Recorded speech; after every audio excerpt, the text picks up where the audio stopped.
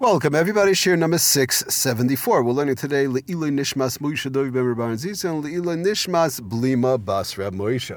Okay, getting back to our malacha of Matir, untying knots. So I just wanted to mention, Be'ezus Hashem, Matir is a very short malacha, as we could understand. Most of the shilas we did go through in kosher tying.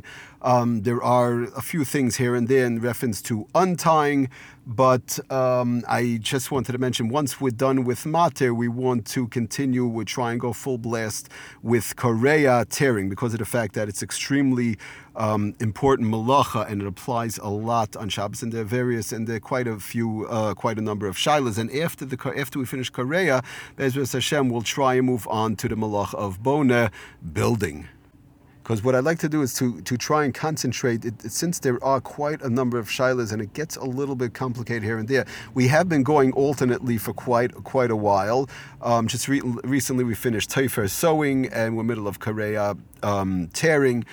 We also did kosher, like we said, tying knots, and now we're doing Matir, opening knots. We're doing it alternately, so we'll try and get back to it's concentrating a little bit stronger on one malacha at a time, thereby making it a little bit easier, because it gets a little bit too intense when we're going back and forth with a couple of various different malachas. So we'll try and stick to one malacha and get into it from there, and then move on to the next. Like this, we make sure we have each malacha one at a time down pat and nice and solid. And also, as we all know, we always try and cover as many various different practical applications and shilas that do come up on a standard Shabbos. Okay, so just trying to finish off the malacha of Matir, opening knots. There's one type of knot that also would be allowed to be open, which I do want to mention. And the question comes up sometimes. We don't have it today. I didn't get into it too much till now because of the fact we really don't have it too much today. By the old Sefer Torahs years ago, I remember myself as a kid, they used to be like a sash, like a thicker string, a sash type of a thing. When the person who went Galila, meaning rolling up the Sefer Torah, one person goes Hagba, lifting it up, then one person goes Galila, as we know, and they had to tie the Sefer Torah closed. So there was various different ways back and forth halachically how to do it, because of the fact that so it's one thing like this. If you're doing it by shacharis, if one goes galila and they roll up the Sefer Torah, right, and then they tie the Sefer Torah by shacharis, and they're going to reuse that same Sefer Torah by mincha. So as we've learned in the past, one could very simply make a intertwining of the string, that single knot, and then they make a bow up on top. It's less than 24 hours because in fact they're going to use it by mincha. But the problem comes up sometimes, the fact that they're going to now leave it for the whole week. Let's say by mincha, the person goes hagba, and then they're going to leave it till the next week. So that's already more than 7 days, more than 24 hours, more than 7 days. So that becomes a little bit problematic. But nowadays, in general, we do have we in most shuls, as far as I know, most shuls do have like either they have a Velcro, which is not a problem. They have the sash, the little belt that goes around the Sefer Torah to close it. It's very simply a Velcro, either a Velcro or hooks. So as we've learned in the past, using a simple Velcro to close the belt is perfectly fine, because of the fact that the Velcro is made to open and close. If a shul has hooks, that's also not a problem. A hook obviously is like a button. It's made to open and close all the time on a constant basis. So even though the Velcro belt that's around the Sefer Torah, or the hook, the belt with the hooks, the sash with the hooks, will be there for more than 24 hours or even more than a week, so that's perfectly fine, because of the fact that we understand these are things that are made to open and close on a constant basis. It's just like a door and a window. It's derech tashmisha. The fact that one opens up a door doesn't mean that they're breaking the house. They're not overseisrim. When they close the door, they're not building the house. This is part of derech tashmishai.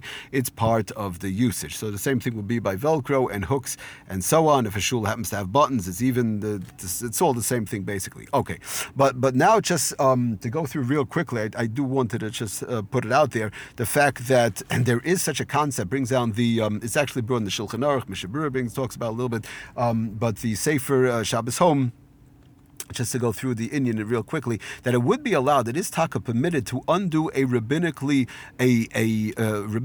prohibited knot. In other words, a knot that is also midrabanan, when the existence of the knot precludes the performance of a mitzvah. For example, as we've been talking about, the case of our Sefer Torah. If a Sefer Torah that was removed from the Sefer Torah that was removed from the Aron Kodesh, from the Ark, where the Torah stays, of course, for the laning, for the reading of the Torah, has been tied up with a double knot.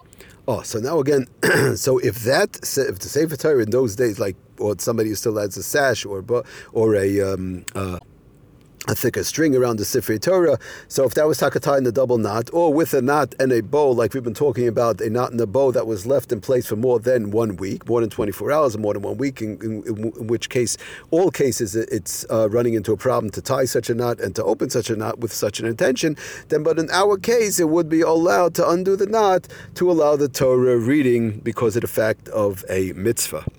However, he does bring down the Sefer Shabbos home that even when a knot stands in the way of one's performance of a mitzvah, one should not untie our malach, of course, matir. One should not untie it if the difficulty can be circumvented by other means. For example, our case, which we've spoken about the last couple of shiurim, if a challah that is needed for a Shabbos meal that is in a bag whose top is tied, like we said, the top of the bag is gathered together and tied into a tight single knot, and it's tied up in which would be usher midrabanan to make and to open. So then one should not undo the knot, but rather to tear the bag in a destructive fashion, like we've spoken about, tearing that bag in a destructive fashion, as long as one is careful not to tear the lettering on the bag.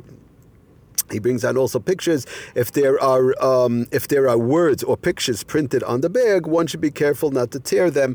Words or pictures, either way, would be running into a problem. So one should try and circumvent that. Or if it's a clear bag or the back of the bag, many times there's no wording, no pictures at all. So to tear the bag in a destructive manner, as opposed to opening up the knot, even though one might say it's for a mitzvah, I need the challah, I need for lecha mishnah. Okay, very good. But if you could get around it some way, by the case of the Sefer Torah, you can't really get around it. You can't slip it off because of the fact of the top, it's thicker, and it's just not possible to get off.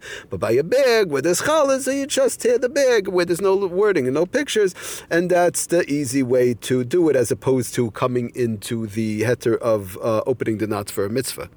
Now, I do just have to say, Lemaisa, the Sefer Lamates Malachas does bring down that in reference to tying that sash around the Sefer Torah, they used to be done, or might still be done in some shuls, that some place can permit tying the sash with a bow knot, like we know, the intertwining and then the bow, because of the fact that it's for a mitzvah purpose, even though it's going to last for a longer than 24 hours, possibly even over a week. But Lamaisa, some places, again, they permit the sash to be tied with a bow knot, like we know, because the tying is for a mitzvah purpose, honoring and caring for the Torah, obviously. Therefore, Chazal did not impose certain restrictions, as we saw, brought down in the Shulchan Aruch. The case of mitzvah, it seems that the custom is to follow the lenient ruling in this matter. Lamaisi does bring that down. He brings a Ksais HaShulchan. He brings also the Shmir Shabbos Kehilchasa, that b'shem Reb Shlomo Zalman Zecher Tzadik Levracha Sha'aminig Lahakol V'Lasis Aniva Al Gabi Kesher, that the minig is taka to be makel and to make a bow on top of a knot. Acharei Kriyas HaTorah Afil b'Shabbos L'Mincha, even though it might be after Shabbos Mincha. Again, this is all in conjunction because of mitzvah. So we see. The Maisa, just to end off, he does bring down, however, other places can forbid tying the sash with a lasting bow knot more than 24 hours, more than 7 days, even though this is being done for a mitzvah purpose. It's therefore advisable not to tie the sash around the Sefer Torah after Mincha. Again, if it's Shacharis going to Mincha, so it's less than 24 hours, that's fine. But once it's Mincha, after the Mincha reading, but rather to wrap the sash around the Sefer Torah, and then just tuck it in at the ends, and that'll hold it, and so on. And there's taka the Ashkenazic minig, and so on. Okay, we're not going to get into the whole thing right now, but be it as it may, we do see there is a concept of mitzvah as far as opening knots that are asim midrabanan, but it's not something that should be used, as we saw brought down in the Sefer Shabbos home. If one has a way of circumventing it, like we said, to tear the bag or the like, one should preferably do that, tearing the bag. When it comes to a Sefer Torah, so obviously Kavod Torah is a much stronger thing, and there's no real way to get out of it. Many times one is not going to take another Sefer Torah, it's a whole, becomes a problematic issue, so therefore we fall back sometimes, and we do rely on these Torah in reference to mitzvah when it comes to Sefer Torah. But in general, we try not to rely on the fact that one could open just for a mitzvah on Shabbos, and not as long as they could circumvent around the case, like we saw the case of the challah, cookies, and so on, even though it's covered Shabbos, Oinig Shabbos, or the like, preferably to tear the bag, and not to come on to the fact that because it's for a mitzvah, I'll go ahead and open up the knot. It's only over there by Sefer Torah where we're a little bit, the minig is taka to be a little bit more makel in certain circumstances, but again, I just wanted to bring it down. Lamaisa, most of our Sifrei Torah today do have the sash that does have the Velcro. And in fact, the Sefer Lamites Balachas, which was written quite a number of years now, 18 years, 19 years, whatever, 20 years ago, Hitaka brings down that even by him, that many of the newest Sifrei Torah, which is back then and today for sure, have an elastic band held together with metal clips, with a clasps or the like. They have Velcro, and that holds the Sefer Torah securely, and these offer an excellent practical solution to this particular problem, as no kind of tying is required for the use. And l'chayra, that's why they taka, I would assume that's why the shuls in general, Klal Yisrael started using the sash around the Sefer Torah with the Velcro, with the clips, with the clasps and the like, to circumvent this issue of tying knots on Shabbos and thereby having to rely on certain heterim. Okay, thank you for listening. Atzlach and bracha, kol tov.